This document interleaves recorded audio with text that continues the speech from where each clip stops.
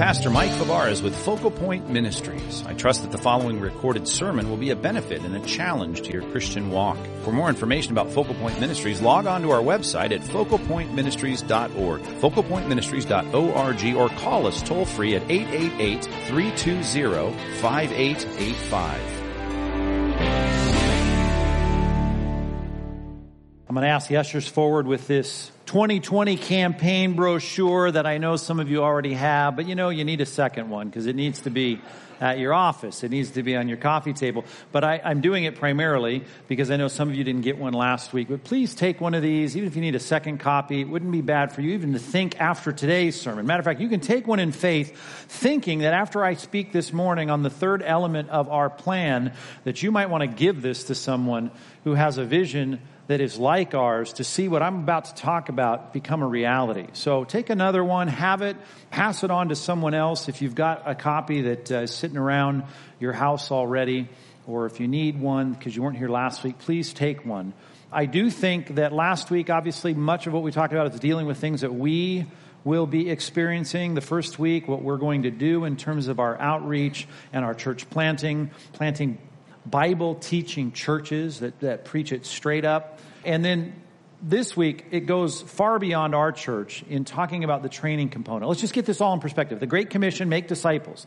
We want to see people's names written in the Lamb's Book of Life. The eternal destiny of individuals changed, not because we are cool in our culture's eyes, not because we have self-help programs, not because we're doing good deeds, but because we are preaching the gospel of Jesus Christ, the call to repentance and faith. That changes people forever. And we know that one of the greatest ways to do that corporately is to plant Bible teaching churches that have an evangelistic fervor. That is what we're all about. We started 13 and a half years ago with the mission to always be working to plant new churches. It took us a long time to get that together as we took people on our staff and got them trained up and then sent them out to replicate what's going on here in various places. God's good hand has been upon us in that endeavor. We've seen these churches do very, very well. We planted a brand new one in the middle of this series. On the first weekend, we sent off our team to Boise, Idaho. They're getting ready for that. They're starting their services in January and doing all the team building right now and Bible studies and canvassing and all they're going to do to reach that community for Christ. The best method of evangelism in a community is put a Bible teaching, expository kind of church that's going to take the Bible verse by verse, bring it with an evangelistic fervor and passion to their community. It is the best way to see people won to Christ. So all of that in the Great Commission, the first element, the first participle that we find, at least in our English text, is to find that task of baptizing. Make disciples by baptizing them in the authority of the triune God. That baptism can't take place as a symbol on the outside of what's happened on the inside unless people have been evangelized. So that was the first component, and we said in the next 8 years, we want to step this up in a way that we never have before. We want to plant more church planting churches, and we are excited to get that ball rolling with some goals on the horizon. Now, last week, then, we said what we need if we're going to be a church planting church is we need to have a strong base. The mother church, the home base, needs to be strong. It needs to be vibrant. It needs to accommodate more people. It needs to be the kind of place that you and I can bring our neighbors to in South Orange County and say, come hear the Word of God taught here. And when people say, what's this all about? You say, like they do in John 1, come and see. Check it out. Learn the Bible verse by verse. Get under the teaching of an expository pulpit. Hear the evangelistic cry of our heart individually. And let's see what we can do to reach our community for Christ. So we need a strong base. We've got a 20-year window here just to get started, to put some money, as we said last week, into our facility to make it what it should be, to poise us for the future. That was an exciting element, certainly for us. We had all the screens up last week to try and give you a visual of that. This week, and all that, by the way, comes from that simple statement, teaching them to observe all that I commanded you. That's what Christ said. So reaching them culminates in baptism. Teaching them to observe all that I command. That's a long process. Every Christian spends the rest of their life being taught to observe all that Christ commanded. It changes our lives. And all of it comes back around to the reaching.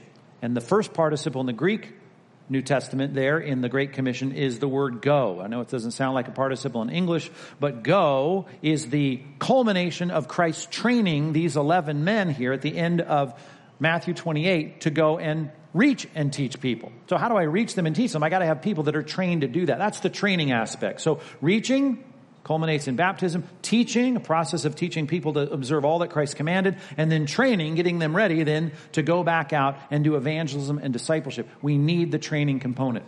Now, a lot of that's just happening as we do church here together. We have various programs and things that we do to try and identify those gifted people. But we want to take that to the next level as God has opened up a door. And we got excited about that last week because it's all interrelated. We really can't expand and optimize our campus unless we have more square footage. That was made available by that big building right across the street, 145 Columbia. And we put our sights on that and talked a little bit about how that affects our campus. Now let me talk to you today about how it's going to affect this component of training people to serve Christ. That's our call, right? Make disciples, reaching them for Christ with the gospel, teaching them through this expository method and discipleship amongst the people of our church, and then training them to serve Christ. Already, I kind of put my cards on the table, so to speak, and said, hey, you know what we're going to be talking about? Something we've called Compass Bible Institute, a brand new school that is going to train people. And I know, based on my emails and letters I got this week, I know people are saying, why in the world would you do that? We have enough Christian colleges, don't we? You can go up the street, you can go down the freeway,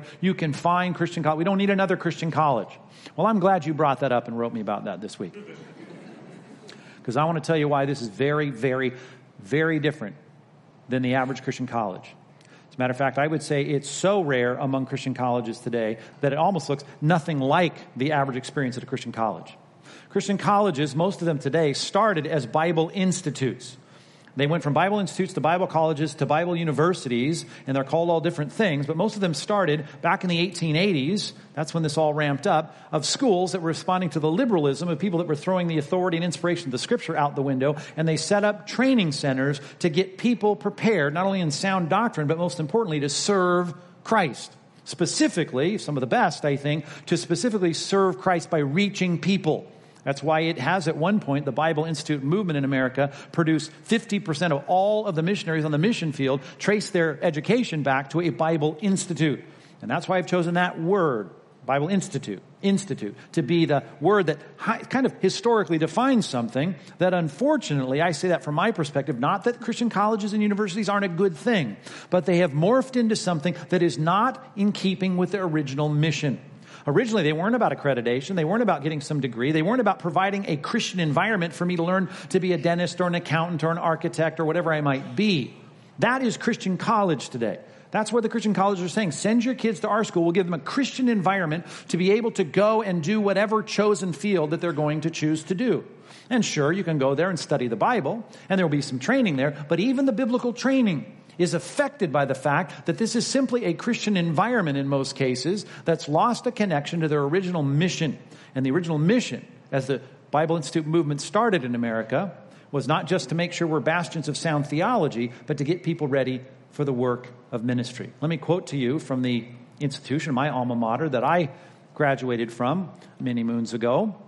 In 1885, Dwight Lyman Moody stood up at downtown at the corners of LaSalle and Madison downtown, and he spoke to a crowd much like this in a room at Farwell Hall, and he said, I have a vision to start a Bible school. Matter of fact, I'll even give you the name of it. It was the Bible Work Institute, if that gives you any sense, that this was not just about filling people's minds with good theology. It was about preparing them to do Bible work. That's how they put it. Now, that name kind of morphed into Bible Institute, which then started a movement of Bible institutes across the country. But he wanted to be Bible work.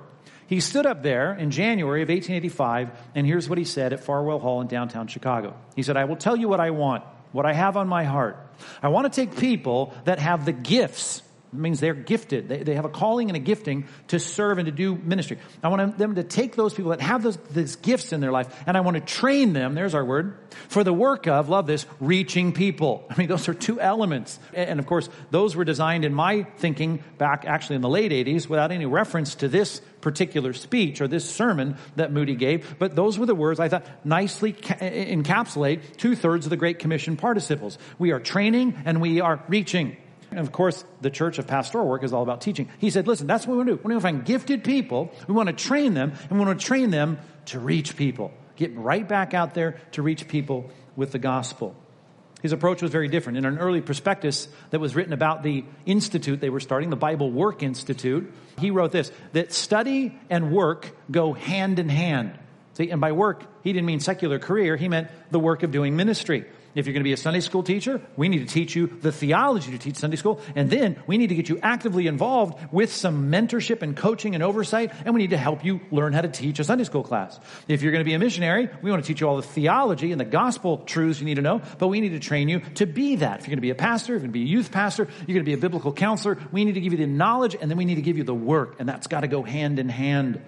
One historian put it this way when he looked back at Moody founding the Bible Work Institute in Chicago. He said Moody vigorously preached that the coordination of classroom knowledge must be paired with actual experience. You've got to have experience. Now again, you're saying, what's the difference between going to one of these very fine Bible colleges or Bible universities today and studying there? I mean, they're going to have smarter professors and better teachers and better facilities and all that. No, you're right, they will. But I can assure you what's lost is the combination and marrying of those two things. We don't have that vigorous requirement of a coordination of classroom knowledge and actual experience. While speaking in San Francisco out here on the West Coast, Moody, after sharing his vision and his heart for this new institute, they asked him, this was actually published in the paper in San Francisco back in the 1880s, what do you intend to have taught at this Chicago Institute? The answer, the great fundamental doctrines of the Bible. And he listed some of those, and then he said, and of course, a great deal of the instruction will be in the methods of practical work, Christian work. We got to have the doctrine, and we got to have a great deal of instruction in the practical methods of the work that is to be done. That's a connection that I'm unfortunately in a Christian culture that has helped to adapt Bible institutes to Bible colleges to Christian universities. All of that has moved so far away from that to where we're concerned about accreditation, we're concerned about the academy respecting us, we're concerned about being a Christian version of UCI or UCLA or Cal State Long Beach, instead of saying, wait a minute, back to the heart of all of this was to train up gifted people to reach people for Christ. A singular focus. Now, some schools kept that vision a lot longer than others. But if you look back in the history of the Bible Institute movement, which Biola, by the way, was one of. Matter of fact, that acronym you may not know is the Bible Institute of Los Angeles. You had one in Denver. You had one in Dallas. You had one up in the East Coast at Gordon College. You had it down south in Florida. You had it even up with the Western in Portland, Oregon. You had these schools popping up all over the country, and most of them started with this focus. And again, I'm not here to bash Christian colleges, and I'm not here to bash Christian universities. My hat is off to them. Some of the smartest guys in the country are working for these schools. I respect them. I know a lot of them. I'm friends with them. I get it. But I can tell you as a practitioner, if you will, trying to do church work and trying to prepare people to do church work, I found plenty of people from the premier institutions of higher learning in Christian circles, Christian universities, Christian colleges, will come out with a degree in their hand. In some cases, an undergrad degree in Bible and theology and a master's degree in divinity. That's the ultimate training for ministry, to get a master's of divinity. I can be a shepherd, a leader. I can lead in all things that relate to church work. We have had, and you can ask any of the pastors on staff, because most of us go through the interviewing process. All of our pastors will interview anyone who comes here to work, and we will work through the process. Sometimes we start on Skype or FaceTime, and we get their resumes. A question that inevitably asks, tell me about your experience during your training. I can say this, and I'm not exaggerating. I know we have all experienced, not just me, graduates from our best Bible schools and Christian universities who've never, with a degree in hand, ever taught a single Bible lesson in a real life setting. Not a single time. If you've taught a class in your whole of your Christian life, you've done more than many people graduating with the stamp of approval, with a gown on like they're the clergy of the ancient European schools, walking across the stage, shaking a hand of a very smart president of some school, and they've had zero experience. They don't even know if they can teach. Oh, don't they take homiletics classes, that class on teaching you to preach? Yeah, they do. But, they'll have to say, well, yeah, I did. I taught a 15-minute thing in front of a camera, had my peers kind of, give me a critique, and I read some books on preaching. Have you ever taught a Sunday school class of 8 junior high boys? Right? Answer, no. That happens. It happens more frequently than you might think. How many of these graduates, and we've met many, who've never personally shared the gospel in any public setting ever? There are plenty of them when I ask them, tell me about someone you led to Christ, personally led them to Christ. And the answer often is, well, sadly, I haven't. These are people with masters of divinity. These are people with Bible degrees in theology. How about this? And this is probably the majority, if not the very high majority. We ask questions like, have you had a mentorship, some kind of mentorship in a functioning local church? You got all the classroom knowledge, but you haven't had any practical training. As Moody said, a great deal of instruction in the methods of practical work. You haven't had that training. Have you had any mentoring in a local church setting? The answer is often no. Graduates without ever constructing a philosophy of ministry. Some of them, when I asked them that question, don't even know what a philosophy of ministry is. They wouldn't even know how to start thinking about a philosophy of ministry. They hope to do it learning on the job. That's not how it's supposed to work. They don't know much about budgeting. Some of them know nothing about budgeting, staffing, managing volunteers. None of those things are taught. And certainly many people come out with no functional knowledge or experience in any of that. Now, I don't mean to say that whether it's Reuben Archer Torrey or Dwight Lyman Moody or any of the rest of them that were instrumental in launching the Bible Institute movement were innovative. It's not that they were innovative. As a matter of fact, this is a biblical kind of approach to ministry. It was all about theological training and training in the practical work of doing ministry. You can't imagine the Apostle Paul, can you, sitting around and saying, I'm going to get Titus and Silas and Timothy. We're going to get together. We're going to have a class. Let's have a theology class where we'll sit around and we'll talk about the great deep truths of theology. Now, of course, there was a lot of theological training going on.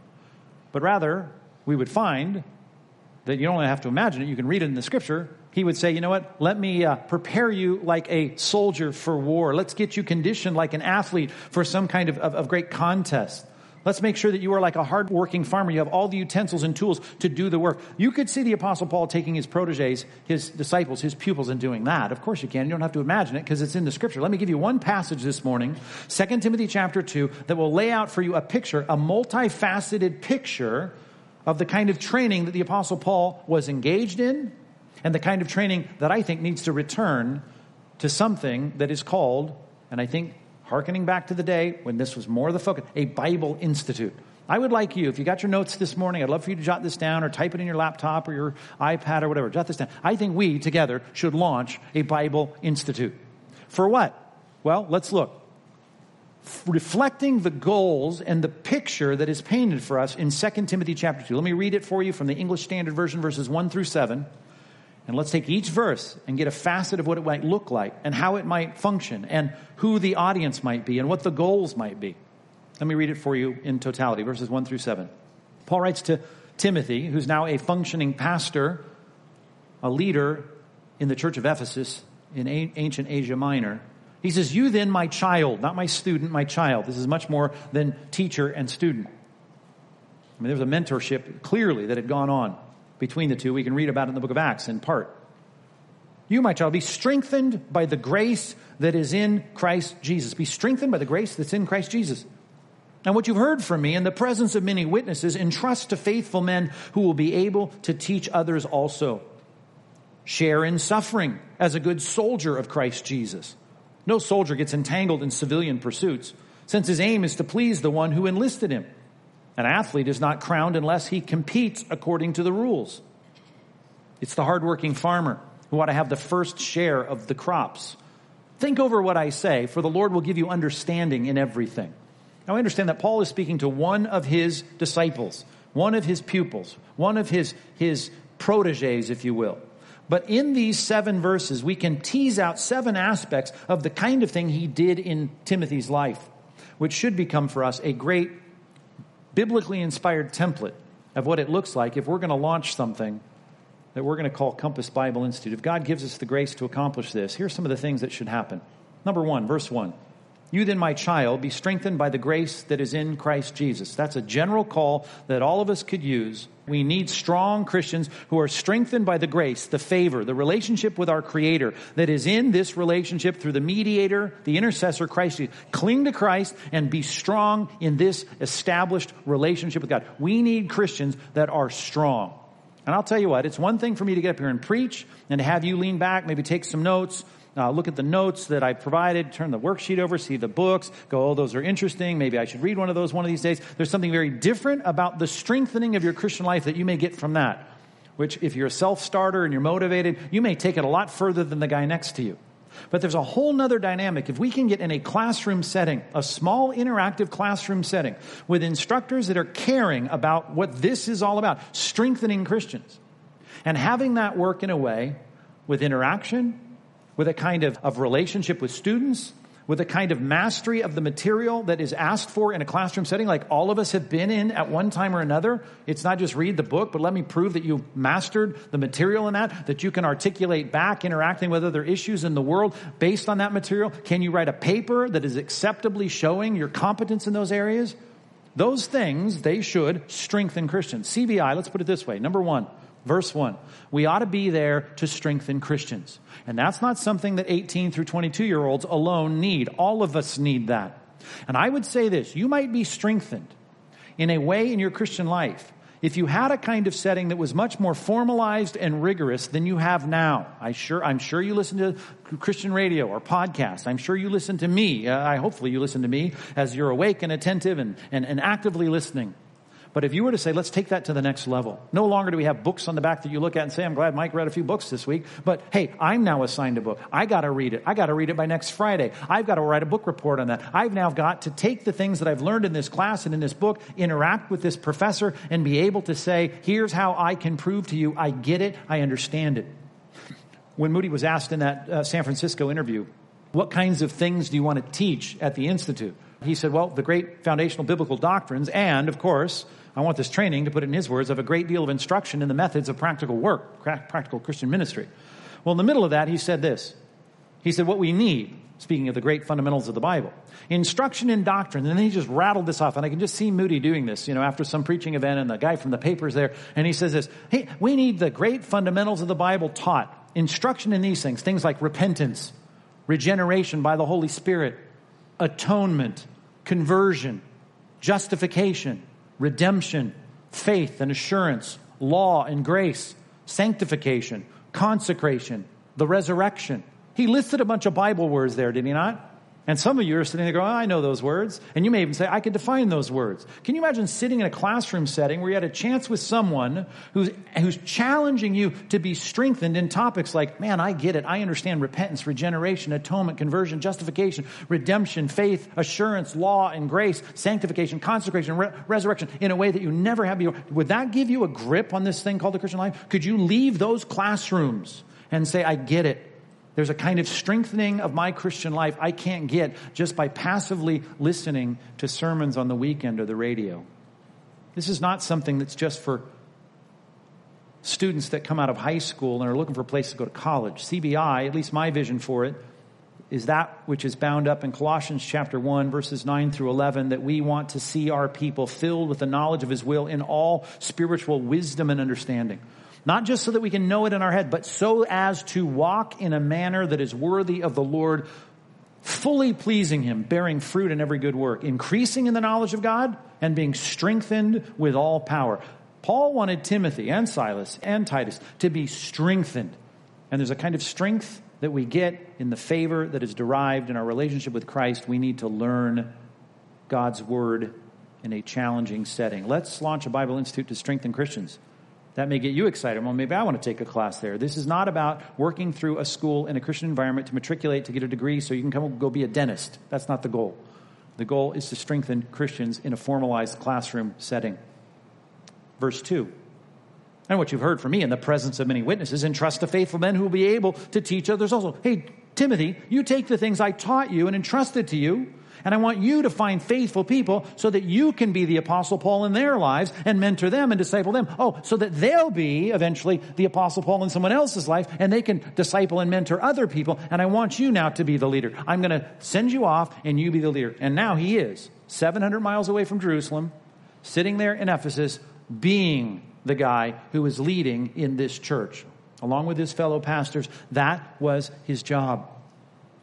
We need to do more than just take the average Christian who says, yeah, I want to be a stronger Christian. I need good classes that'll help me do that with competent instructors. Number 2, we need to equip teachers. There needs to be people that will be at the front of a class, be in front of a group of Sunday school students, be in front of our Awana kids, be in front of a church auditorium that need to be the teachers. Every teacher at one time was a student, and every student that we have in a Compass Bible Institute class, we want to look at the potential and say, could you be the kind of teacher that ends up teaching not only in church, but in classes like this? We want to replicate these people. We want to send them off. When we take guys like Bobby or Pastor Elliott, or we take Pastor Ben and send them up to Idaho, these people become the teachers and the leaders. They need to be prepared. You say, well, doesn't seminary do that? Well, sure it does. But what's the distinction? The distinction is something, and again, I'm not here to bash on those Christian schools or seminaries, is the lack of practical training to equip teachers. I thought, I picked a gal and a guy, and I said, I want to pick these, I want to call them, I'm going to talk to them, text them, and I want to find out, I just have a question for them. Didn't know it was coming out of the blue. I called an up-and-coming, awesome expositor of God's Word. He doesn't have the national notoriety that he should have, but he's going to. And I asked him, I said, tell me, I wrote it down. How much of your gift to preach was developed in Bible school? I thought right out of school, you went and got a degree at one of the premier Bible colleges in our country. I said, how much of your gift to preach was developed in that Bible school? Here was the answer, quote, there was little, if any, practical help from my Bible school, unquote.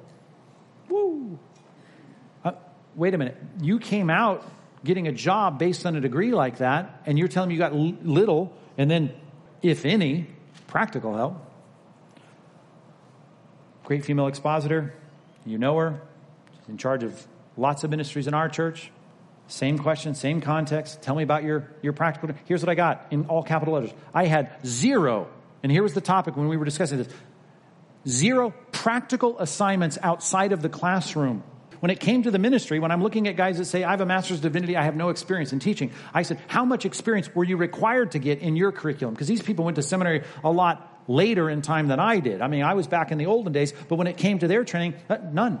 And I think to myself, at least when I went to my undergrad, I'm so grateful that 100 years after Dwight Lyman Moody had cast the vision for a real training center, the Bible Work Institute, he called it, Bible-Work Institute, they were still requiring that of me. They dumped me as a freshman. I'd gone across the country, and now I was on a campus, and they said, great, here was my first assignment on the first day that classes started. I was told this Sunday, you're going to a nursing home with all the shut-ins, and you're going to lead a church service there. Unbelievable. Next semester, we're going to take you in a van, one of those vans that holds 12 people. We're going to drop you off in a near North Side community here in Chicago. And from 9 o'clock to noon, we'll pick you up at noon. You're going to do nothing but knock on doors and share the gospel with people. Next semester, you're going to go to a North Side church that has a Sunday school class, and they've written the institute, and they said, we have no one to teach our Sunday school. You're going to go to that class, and all semester, every single Sunday, you're going to take the subway up to this church, and you're going to do nothing but teach them the Bible every Sunday morning. Junior high boys. I was required to do that, and today I'm asking people that graduate from premier institutions, what kind of requirements did you have outside the classroom to develop this kind of teaching skill? And the answer is, consistently, little, if any, or 0, none. We can't do this without that, of course, great deal of instruction in the methods of practical work and asking folks to actually engage in doing it. I asked this up-and-coming expositor, this guy said, was there a single assignment for you to preach outside of homiletics class? The answer was no, absolutely not. I wrote a book on preaching. It's a kind of preaching I think that we need more of. Unfortunately, a lot of the pulpit today suffers from people trying to take the great lectures they hear in the ivory towers of seminary and simply repeating those in church pulpits. If you go back to Spurgeon's Preachers College, for instance, in London, he wasn't concerned about saying, let's take all the systematic theology and just have you try to, in a pithy way, say that in the pulpit. He said, I know a lot of guys that come through the ranks that know all about the 10 toes of the beast, and they know all about all the crazy things going on in the book of Ezekiel, but they do not know how to take the Bible and connect it with the sins of the businessmen. They don't know the challenges and temptations of the times. They are not the kinds of people that know how to take the classroom work and merge it into real ministry. We got to have a place that gets back to that. And I'd say, and even in a greater way than it was when I was a freshman in the early 80s. Let's launch a Bible Institute to strengthen Christians, and let's get one to equip teachers. When I say equip, I don't mean teach teachers, I mean equip teachers. That's a different kind of training. Verse 3. Paul said to Timothy, hey, Timothy, there in Ephesus, you need to suffer share in suffering as a good soldier of Christ Jesus. You know, that verse will be completely irrelevant when you are sitting in the millennial kingdom or walking through the gates of the New Jerusalem. You will never have to ever again try to do any kind of ministry. You'll be doing ministry, but you'll never have to do it as a soldier who's suffering. You won't have to. Why? Because culture is going to be behind you. We live in a post-Christian culture. If not, we're right on the threshold walking through it, you understand. The kind of ministry that we need to prepare people for is a ministry of spiritual warfare. When Jesus said, hey, pray, remember this from Luke 10? He said, you should pray, beseech the Lord of the harvest to thrust forth the workers into his harvest field. You know that, right? Why? Because it started this way. In verse 2, it said, the harvest is plentiful, the workers are few. Here's verse 3. Go on your way then, right? He's sending them out. I'm sending you out as lambs in the midst of wolves. I assure you this, in the first century, when you had Roman emperors sitting in Rome with their heavy hand that ramped up in persecution in the first century, they had a sense of what we are now having to prepare for. We're no longer going to be able to be a Christian version of Cal State Northridge. We cannot possibly be a Christian version of UCI. We're going to have to be an institute that's training people to face our culture. And one of the primary ways that we fight the good fight of faith is to be apologists for the faith. Number 3, we need to put it this way. We need to, in CBI, embolden apologists. Embolden them. And you embolden them by equipping them and training them and instructing them. Now, who needs to be strengthened as a Christian? Everyone does. Who needs to be equipped as teachers? Well, those that think they have a teaching gift.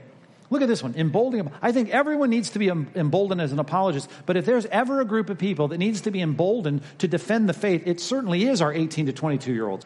Let's think about this. Go back to my dad and the wisdom that he had, saying to my brother and I, you can go to a university, go there, that's great, but you got to spend a year first in a Bible institute so that you know what you believe and you know why you believe it. That was his mantra for us as teenagers. So we had no option but to be sent off like prisoners to the penitentiary, in my mind, as a 17-year-old, to go to college, a Christian college. I wouldn't even call it a college. I couldn't even tell people I was in college. I was in a Bible institute, but I was there and I was supposed to do a year there so I could prepare to defend my faith. Yet my dad did not want me to go without God's equipping power in my life so that I could sit there, as I ended up doing at the University of Arizona, being able to hold my own as I had an onslaught against Christianity in almost every single class I ever took on that Tucson campus. And I'm saying this, one of the visions I have for CBI is to have a place where we can take a program, even if it's just a one-year program of a Christian worldview apologetics training that takes you from your senior year in high school and prepares you for your first year, even if you are going to be an architect or a dentist or whatever God's called you to be. But we prepare you. That should be an intensive course where we bring the best apologists from across the country and we do whatever we can to lure them to sunny Southern California. And that's one of the advantages of having a school here. We can get some great folks. We'll plan the course in December or January, and we will bring them here and show them pictures of the beach and say, come teach our apologetics courses to train our teenagers. But I'll bet some people here that are in their 50s and 60s need this and probably desire to be emboldened as good soldiers of Christ Jesus, because it is a battle, it is a fight, and we better be ready to fight it. That word apologetics, by the way, I know you know this, most of you, 1 Peter chapter 3, verse 15, we ought to be always prepared to make a defense. That word, apologio, apo, away from, logia, a charge, a statement. That statement of them saying, you're stupid to believe in the Bible, you're stupid to believe in a God who created the world, you're stupid to believe in all those things. We need to be able to defend these things. Truth is true. It corresponds with reality. The devices of our world trying to undo us. We need to make sure that we are grounded, emboldened, strong. Verse 4. No soldier, speaking of soldiers, get entangled in civilian pursuits. Why? Because the soldier's aim is to please the one who enlisted him. You have a job. Here's your job. Go out and do it. Now, some people are called. They're called. They have a gift and they're called to do a kind of ministry that they had better fulfill. I want CBI to be a place, number 4, that directs the called, that gives them that direction. If you have this gift, let's help direct you either to whatever post that gift is going to best flourish in. As a Sunday school teacher, as a missionary, as a Bible translator, as a preacher, as a youth pastor, let's help get you there. Let's direct the called. It'd be one thing for you in your 70s to sit back and say, oh man, I really had I had the tools. If I just would have applied myself, I could have been the best figure skater that America has ever seen. Or I could have been a great folk singer, or Man, I could have been a great baseball star. I just never applied myself. It'd be one thing for you to sit back with that kind of worldly regret when you're 70. But if you are on your deathbed or you stand before the bema seat of Christ and you say, you know, I could have run that program. I could have led those kids. I could have worked with those youth. I could have taught the word. I could have been that missionary. And you look back and say, I miss that calling. I did not maximize this gift. And you ought to remember the passage in Matthew 25 when Jesus said, that's like the guy who took this talent, which is a measure of a monetary measure of money, of silver, and he buried it in the ground. He did not hear what I want to hear, and that is, as this text says, well done, good and faithful servant, to please the enlisting officer. You were commissioned and given things in your life. I don't want you to regret that you could have been a biblical counselor. You could have been a ministry leader. You could have been a teacher of the word, and you look back on your life and say, oh, I didn't do that. I'd like CBI to be a place that helps gifted people find their ministry calling and not get entangled in anything less. Verse 5, an athlete, he's not crowned unless he competes according to the rules. Verse 5, an athlete is not crowned unless he competes according to the rules. You know what athletes need? They need coaches. Athletes need coaches so they can know what the rules are. You don't want to run the race and get disqualified. You don't want to box in that and do something that you shouldn't do. You don't want to learn to play hockey and think all you got to do is put the puck in the net. There's all kinds of rules. You need coaches to help you know those rules and keep those rules. We as Christians, we are called to serve Christ by reaching people and teaching people. That goal that we have, we've got to know the rules. You go to a restaurant and you're going to have many times in your life a waitress or a waiter come up to your table and you think, why in the world am I seeing double? Why do I have two guys with white shirts on instead of one? But it's because there is a server in training. They are there. The boss doesn't say, hey, you want to be a server? That's great. Never done it. No problem. You've been to restaurants many times. You've seen waiters and waitresses. You just go out there and be the best one you can be. That's how a lot of people treat ministry.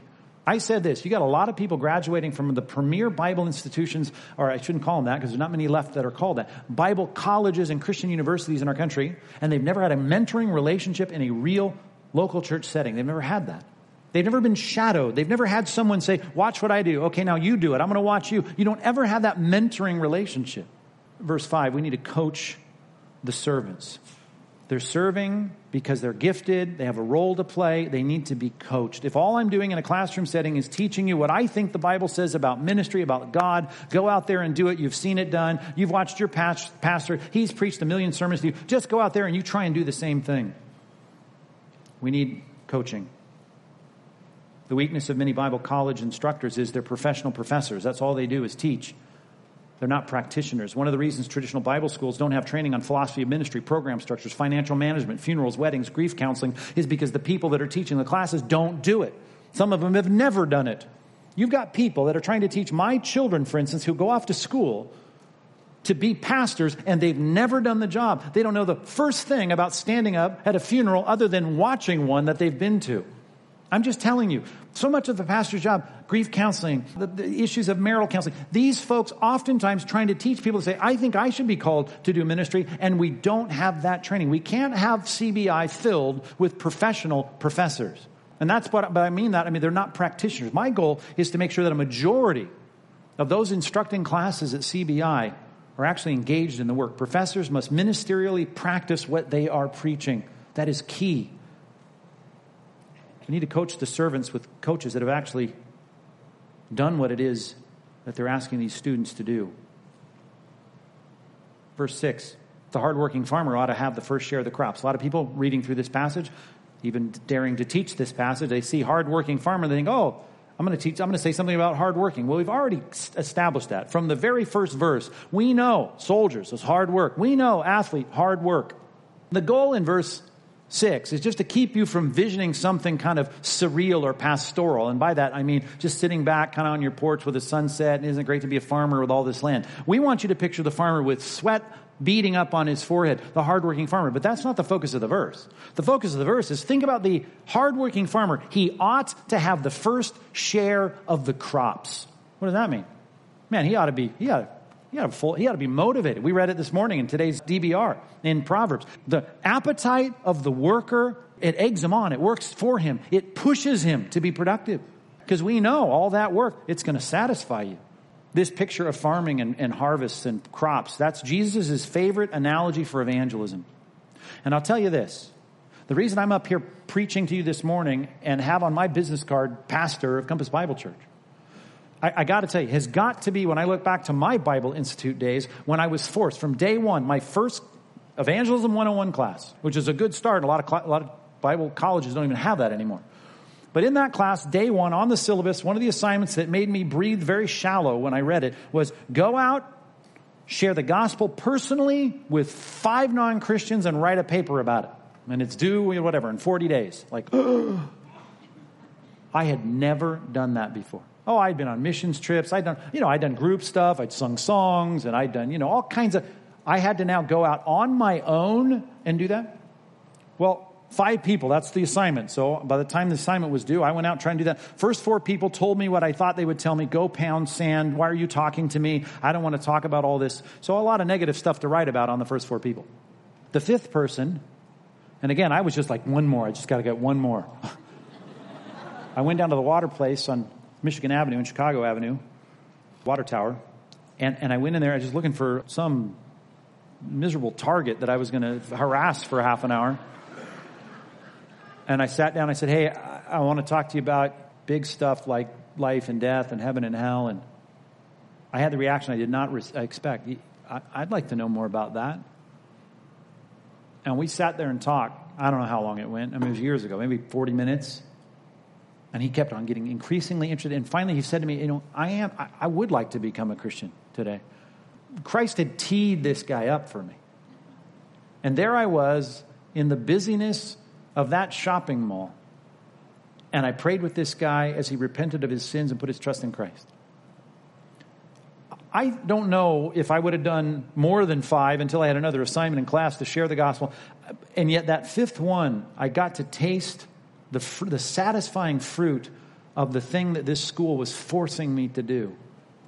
And you know what? It is the reason I kept saying, well, maybe I want to do this more. I'd like to have this experience. John Ford, Jesus had sent his disciples out to get some lunch. He's sitting there sharing the gospel with the woman at the well. And they come back and they say, Rabbi, eat. And he says, I have food to eat that you know nothing about. And he said, my food is to do the will of him who sent me and to accomplish his work. I'm telling you this, some people who tell me when they graduate from premier theological institutions, they've never led someone to Christ personally. I'm telling you, you haven't even tasted the fruit of the crop. I want to see CBI, because of the way it approaches Bible work, I'd like to, here's how I'll put it, number 6, I'd like to motivate evangelists. Motivate evangelists by making sure that they're doing the work and that they get the experience. That anybody who's ever going to serve in the church, if we're going to plant evangelistically motivated, expository preaching churches, we got to have people that know what it is to lead someone to Christ. There's nothing better. There's no greater joy. And it comes sometimes by being forced to do it. I remember in Bible school and in my Bible Institute experience having to read the evangelists, to read the stories of the great missionaries, Hudson Taylor, William Carey, Adoniram Judson, all those. I remember having to read all those biographies, and I could sit there in the corner of my room, in my desk, and I could imagine the joy of seeing people come to Christ. But it wasn't until I experienced it myself, being forced to do it, that it became addictive and exciting. CBI should aim to make at least 1/3 of our assignments a practice in doing assignment. Papers and books are great. Let's write them. Let's read them. But good really comes out of the experience of tasting the fruit of the crop. Number 7, think over what I say. Paul says to Timothy, the Lord's going to give you understanding in everything. Paul knew he was an apostle. He made that clear in Corinthians, though a lot of people misread that he has the Spirit of God. He's giving revelatory truth in a new covenant age, and he knows, I just gave you some words, you need to ponder them. Just like the Old Testament, you need to. We read it not long ago in Proverbs in our daily Bible reading. You need to. I love this verse. I wrote it down. You need to call out for insight. Raise your voice for understanding. Seek it like silver. Search for it like hidden treasure. Then you'll understand the fear of the Lord. Then you'll find the knowledge of God. The number one word that Jesus uses for us in the New Testament when he describes his followers that are regenerate is the word disciple. Disciple, the root of that word in Greek, transliterated into the word mathematics, is the word mathetos. Mathetos is just bound up in the word mathetos is the concept of a learner, someone who ponders and thinks and has to work at understanding things. You know, a Bible school, certainly I hope, a Bible Institute, certainly is going to mentally, spiritually, in terms of our understanding, challenge disciples to keep being disciples, to be learners. Number 7, that's how I put it down. I want CBI to challenge disciples, to get their minds. You talk about regeneration and conversion and law and grace and all those things that are so important to establish us and make us strong. Part of it is slow down long enough, force yourself to turn off the phone and turn off the TV and read and study and ponder and seek, as it says, truth and understanding like it's silver or hidden treasure. And listen to that. I read Proverbs 2, 3 through 5, but let me read verse 6. For the Lord gives wisdom, and from his mouth come knowledge and understanding. Where's his mouth? I want to go see his mouth. I want to go listen to his voice. Do I sit on the cliffs by the ocean and listen? No, the mouth of the Lord, summarized so well in the New Testament. The scriptures are breathed out by God. You want to hear the mouth of God speaking? You want to know where wisdom and knowledge and understanding come from? You got to go back to the Bible. You got to go back and hear and understand the Word. Our middle name at Compass is Compass Bible Church. The middle name of this new endeavor, if God so motivates us to pull together to make this happen, will be Compass Bible Institute. And the goal is to find that all understanding and all knowledge, all wisdom that we seek is coming from God's personally breathed out words.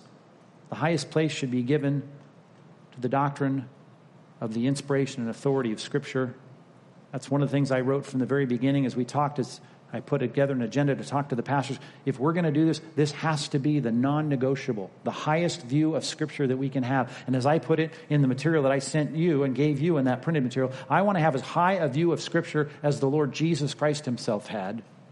And I want to believe in that to the end. Because when all else is done and every voice is spoken, it is the Word of God, Isaiah 40, that stands forever. Compass Bible Institute needs to be a place to gain understanding that comes from God's mouth, i.e. his word, his God-breathed words, the catalyst for all wisdom and knowledge. That's a little bit more to shape your vision of what it is that I'm hoping that we do. Let me take you back to January 1885 when Moody stood up at Madison and LaSalle and he told a group of people much like this in a place called Farwell Hall, listen, let's start this institute to find gifted people, to train them to reach people. That picture was sandwiched between a set of words, and I'll just give you a few of them. Famous sermon, speech, vision casting, like this. You want sermons, normal sermons? We'll get to that next week. But this is a vision casting session to say, this is what I think this generation can do. This generation at Compass Bible Church. I read you this part. I'll tell you what I want. I'll tell you what I want. I want on what I have on my heart. I want to take people that have gifts and train them for the work of reaching people. And then he went on. He's much bolder than I am. Here's what I'd like to see. I'd like to see $150,000 raised right now. Right now. You say, well, that's not too bad. $250,000. This is $1,885. Punch it into your inflation calculator. That's about $7 million. And he said, that's what I want to do to start the project. $7 million. He says $7 million, let's put it in our terms, $7 million for Chicago is nothing. He says it's nothing. Now, some will be startled at this price. But see how the money is pouring in on you? See how real estate has gone up? See how wealth is accumulating in our day? He spoke to people, just like Paul spoke to the Corinthians. And he said, listen, there's something to be done here, and I'm asking you boldly to invest in it. Number 2 on your outline, if you're taking notes, at this point you may stop taking notes because it's getting personal. But number 2, I'm going to ask you to invest with me to make this happen. To reach, teach, and train. I'd like you to invest with me to see this happen, this vision come to fruition. A church that's all about expository preaching churches being planted and replicated with a strong base that we are sitting in now, having it be the kind of place that will be a workable, functioning, optimized campus for the next 20 years at least, and a training center that sits across the street and I pray will grow into something much bigger. But all that's going to take an investment of our money. He said, listen, $7 million, nothing for Chicago. Look at the money. It's so good. As I took that quote and I threw it into my notes, I flipped on the news to make sure the world wasn't blowing up yesterday. And I watched our current president and our former president arguing on videotape about who's responsible for the economic boon that we're in the middle of. And there they are arguing about, they're both agreeing how good it is right now. And if you've looked at your 401ks or your 403bs or your investments or your money markets, things are good right now. And I'm thinking, how ideal, because I had just pasted this into my notes. He stands up in a day in 1885 and things were going really well in Chicago. And he goes, guys, it's going well. He said $7 million, or in that case, $250,000. He said, it's not that much. And think how we can take people who have gifts and train them for the work of reaching people. 2 Corinthians chapter 9 is a passage I'd like you to turn to, but as you do, and maybe you're about to cross your arms at this point, and I know why, and I hate it as much as you do. I hate the fact that I'm about to quote passages that guys quote while they're raising enough money to buy their third Lear jet so they can fly around and do their ministry. I fly coach, just so you know how I fly around the country. This is not about the prosperity gospel that you'll hear all over our culture. You understand that. This is about trying to take these passages within their context, and I want to prove something to you here as I think about the kind of project that I'm asking you to step into. I'm asking you to invest with an initial gift, just like the Apostle Paul was saying. 2 Corinthians chapter 9. He says, I know your heart. I know how excited you are. Look at verse 1. 2 Corinthians 9, 1. Now, it's superfluous for me to write to you about the ministry for the saints. I know you want to help them. In our case, looking down the corridor of time. I know your readiness, of which I boast about you, the people of Macedonia, saying that Achaia has already been ready since last year. I put this website, I had the team put the website together, and I unveiled it last week. So it's been up for 7 days now. I can't help but share the news of the good things that we're doing here at Compass to brag on you a little bit, because I know this church is unique. I mean, I had other people writing me saying, 10 to 12% of congregants leave churches when they start capital fundraising. And I said, yeah, but this is Compass Bible Church. This ain't your average church that sees the scary stuff and runs. And then I told some of my friends, because I went all across, I'm telling all my colleagues, all the people I know across the country, look at what they're doing at our church. And I couldn't help as I talked to some of them, the closer friends of mine, as they clicked through the page and they got to that last page where the giving button is, and that little meter that's there, and that started to creep up a little bit. $25 million, that's gigantic. And then they saw that money. They go, well, they're getting started. And I said this, I didn't even ask them. I haven't even asked them yet. I just told them that the website was up. I mean, I don't want to make too close of a parallel, but I've been bragging about you guys, your readiness, your zeal. I'm going to ask you now, but I am saying this. I'm telling guys across the country, pastors and leaders and school administrators and presidents of schools, look at this church. They are eager to do this. It's exciting. I hadn't even had a chance until like Wednesday to actually put my own personal contribution to that. But I'm thinking to myself, this is a great church. These guys are serious about reaching, teaching, and training. He says in the middle of verse 2, your zeal has stirred up most of them. But I'm sending the brothers so that our boasting about you may not prove empty in this matter. Can you imagine how embarrassed I'd be at this point? If, as Paul says, all that enthusiasm that I get on the patio at the door, the emails that are positive that I get, if it translated into nothing? I'm sending the brothers so that our boasting about you may not prove empty in this matter, so that you may be ready. As I said, you would be. Otherwise, if some Macedonians come with me and find that you're not ready, and you had nothing to give, we'd be humiliated, not to say nothing of you, the way you talked, being so confident. So I thought it was necessary to urge brothers to go on ahead and arrange the advance gift that you've promised, so that it may be ready as a willing gift and not an exaction. A willing gift and not some compulsion. And let me say that sidebar here for a few of you that need this. You do not have to participate in this financially. You do not have to participate. Now, I could say, when sometimes I give the announcement and the guys come down with the bag to pass the bag, you do have to give. You have to give. The Bible makes it clear. If you're a Christian and this is your church and you reap spiritual things from the spiritual work that goes on in this church, it is your requirement before God to give to this church. You're in sin if you don't, and God will deal with you accordingly. That is the requirement. What you purpose in your heart, that's what you should do. The Old Testament standards sometimes help give us a gauge, but that is your requirement. This, though, just like these guys, of course, Paul had made the point. You better support your ministry. You better support your church in Corinth. You better support your pastor. Don't muzzle the ox while he's threshing, which is not a very big compliment to the pastors that they had. But you got to give in your offering. But then he gets to stuff like this, and he says, it's a willing gift. The Old Testament, they had to give to support the giving structure and the spiritual leadership of the nation. But when it came to things like the tabernacle, totally free will, willing, optional. When it came to Solomon building the temple, optional. This was not a tax. This was not a mandatory offering. This is a free will offering. When it comes to things like this, not under compulsion. I've had people write me, Compass 2020, I'm not ever going to give to this. Okay, great. You don't have to write me. It's fine. You don't have to give. Of course, you have to give if this is your church. As a regular part of your giving, goes right into the general fund, helps pay our light bill, helps our youth pastors, pay the diaper bills, for their kids. You got to pay. When it comes to this, you don't have to. But I'm challenging you in this point to make an investment to make this happen. If you choose not to, great. I'm not going to fight you over that. But I think the work that God is doing here and the doors that have opened, this is a phenomenal opportunity. I would invite you at some point to go on my Twitter soon, maybe now, maybe after lunch, my Twitter or Facebook. I think I posted it in both places. I posted 3 pictures on both of those because I sat there last night after I preached and I thought, I want to put out there a picture that is so encouraging to me.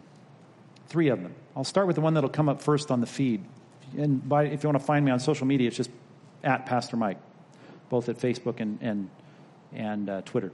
If you go to Twitter, for instance, and you look at Pastor Mike, twitter.com/Pastor Mike, you will see the first picture is 6 guys that were principal givers who responded to Moody when he said, let's plant this thing, this Bible Work Institute.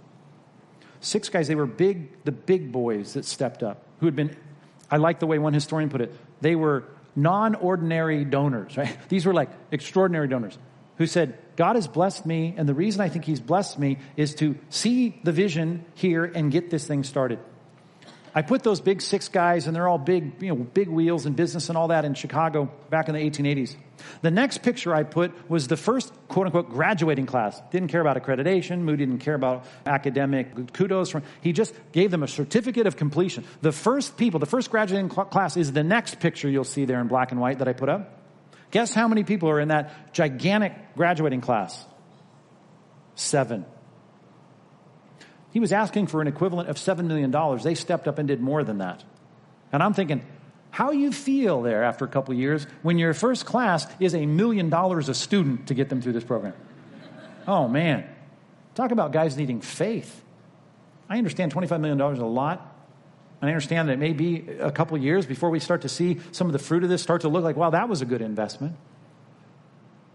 But I think if we could have the vision that takes you to the 3rd picture on my social media feed, of people standing on the front doorstep of the initial Bible Work Institute with their guitar cases in their hands, with Bibles in their hands. They're leaving the night school to go out to do their weekly ministry assignment, which I tell you, most Christian universities and colleges don't even have those kinds of assignments anymore. Certainly not regular assignments. I think that's the kind of thing that changed and transformed my life in the 1980s. And I can assure you, if you and I have the vision to make this happen and invest to make this happen, that's the kind of thing that's going to be happening down the road. Until Christ comes back. I know it's going to start small in one building. I started pulling up in Dallas, the Bible Institute. It started in one little building that now blossomed into the Dallas Seminary. In Denver, same thing. At Biola, the Bible Institute of Los Angeles, same thing. Small in downtown LA on Hope Street. Now, so many of these are far different than what I want to do now and what I think is God's calling for us. But it all started with people going, let's make this happen. 2 ways I set this up in the brochures you'll see is an initial gift. We cannot sign and get things moving and do any of this unless we have enough up front. And I don't want you to say, well, I hope we have our McCormicks and those big boys like Moody had, and I'll trust them. And I'm not asking for all of us to make equal gifts. There's got to be people that are going to give millions of this or it's not going to happen. But I am asking for all of us to make an equal kind of sacrifice. If they're going to dip into their savings and their investments to make this happen, I want to look at my next summer, or I want to look at something I wanted to do in the house, or my wife's saying, I want to do this in the kitchen or whatever. And I'm going to say, no, we're going to put this off and we're going to sacrifice and put this to Compass 2020. All of us having equal sacrifice. My gift will not be as big as many of you in this room that will be able to give. But I want to equally say, we're going to give big in a sacrificial way to make this happen, if you choose to. Then there's that card that you probably hated seeing in your worship packet this morning. And you certainly hated this line, I'm sure, a pledge card. And again, I feel weird about all this because this is the kind of thing that people do so that they can get their yacht or their summer house in Florida. I have no summer houses. I don't have a yacht. I don't even have a dinghy. and I fly coach. I'm not saying I'm poor. I live like you comfortably in Orange County. I'm grateful for that. But I am saying this pledge card is all about this vision. I don't know what to do to say to our business department and our managers, what are we going to do in the months ahead in terms of these plans? What can our architects do? What can we do next door? I don't know unless I know what's going to be coming in the next 2 years. So what we're saying is an initial gift, which isn't even on here, but everyone should start, if you want to be a part of this, with something initial, because we can't even get started without an initial gift. But then we're going to say, for the next 2 years until fall of 2020, what will you give monthly that is not your normal giving to the church, that wants to see these expository preaching churches established and this training center, CBI, built and launched? What are you going to do? If you're going to do something, please let us know. Take this home, pray about it. If you're married, pray with your spouse about it, make a decision, and then you don't have to turn this physical card in. We'll have electronic ways for you to do this on our website, but if you want to, stick this in the mail. Just let us know so we can say, okay, let's do the math. Okay, this is how much. This is how our church responded. If we have to come to you like Moses and Aaron, say you've given enough, and we will do that. We hit 25 million, fine, stop. We'll be done. But if we're less than that, if we're at a place where we say, we only did half of that, well, then we're going to have to cut back and sacrifice all the things we could have done or wanted to do, and we just need to know based on this. Now, I know some people will come to our church a year from now and participate in this, but we're going to do the best we can with trying to gauge the budget for all this with things like this. So check your app. That'll be coming as something where you can do this online. Check the CompassAV2020.com site, or just fill this out at some point prayerfully and tell us when you'll start that monthly and what you'll do. My wife and I are going to do what you do. We're going to pray about initial gift. We've given a little bit already. We're going to give a lot more to start out of things that we wanted to do that we're going to sacrifice, and then we're going to budget to make this happen monthly until September of 2020 to go just toward this. I would invite you to do the same. The rest of that passage in 2 Corinthians 9, verse 10, again, it's often quoted in the mouths of the wrong kinds of leaders. But if you can go back to the Apostle Paul and picture him, a guy who was training people for ministry and wanting to meet the needs of the saints, he said this, I know this, that he, God, who supplies seed for the sower and bread for food, will supply and multiply your seed for sowing and increase the harvest of your righteousness. I want to get to heaven and say, you did something righteous in that dark world. And you will be enriched, verse 11, in every way, to be generous in every way, which through us will produce thanksgiving to God. For this ministry and this service is not only supplying the needs of the saints, but it is also overflowing in many thanksgivings to God. I can tell you in the 1980s, looking back at the faces in some of the books I was forced to read about the founding of the Bible Institute that changed my life, I looked at those 6 faces and I said, I thank God that Moody not only had that vision, but guys like that and many others that don't have as many zeros after their checks that did the same thing to start these kinds of movements that made a difference. And if you say, well, can't we just send everybody to those? They've changed. And I'm not lamenting them. I'm not saying they're bad places. They've just changed what the mission is for them. Let's get back to the original mission of a Bible work institute. Ministry and learning combined. I know this pledge card may be distasteful to some, but there's something so central in the Old Testament to making a vow financially to God and paying on it as an act of worship. I'll just leave you with 2 Psalms. Psalm 76:11. Make your vows to the Lord and perform them. Let all around him bring gifts to him who is to be feared. We fear the Lord. Everything we have is his. You know you're giving away every bit that you have? Every dime you have, you're going to give it away. Every dime I have, I will give away. Everything I have in every account will be given away. At one point, I'll take none of it with me. But here are godly people saying, I'm going to make a vow to give this much of what I do. I'm going to give it to the Lord. He's to be feared. He's the great king. Another verse, Psalm 116:12. What am I going to render to the Lord for all the benefits he's given to me? I'm going to lift up the cup of salvation. I'm going to praise him for his saving my life. I'm going to call upon the name of the Lord. I'm going to be a prayerful person. And I will pay my vows to the Lord in the presence of all of his people. As you watch that needle creep toward the 25 million mark, I want you to be thankful to God that you're surrounded by some people that have made some pledges, some vows to the Lord. And then the next 24 months, that they are faithful to pay on those as we invest in the future. You don't want to invest? Great. I'm not going to twist your arm. I won't show up at your house. I'll ask you once, and I'll see what God does with us. in the next 2 years and the next 20 years.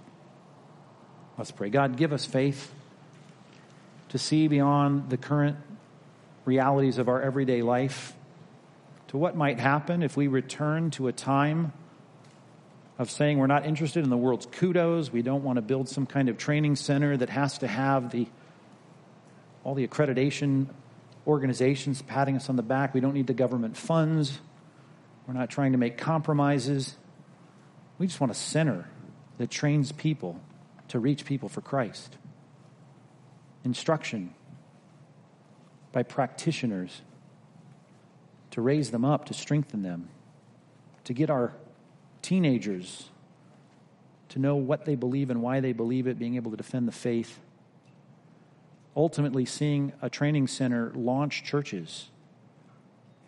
God, in Riverside, Corona, Indio, Palm Desert, in the South Bay, in Cerritos, down south in Alpine, Del Mar, all throughout San Diego County and up into LA County, to see our church planning ministry go into Arizona and Texas and New Mexico and Nevada. And God, praise you that we are now in Idaho. Let it move into Montana and Iowa and Nebraska, Kansas.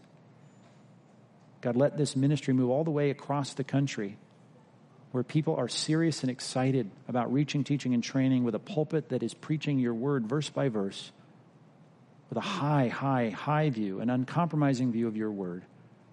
God, may it be that this church pulls together in this season to do this work. We trust that we're following your lead, that this is something that you want to do in our generation, in our day, with this congregation. Let us together do something that we could never do on our own as we seek to see your kingdom advance, as we seek to see the Great Commission carried out among us.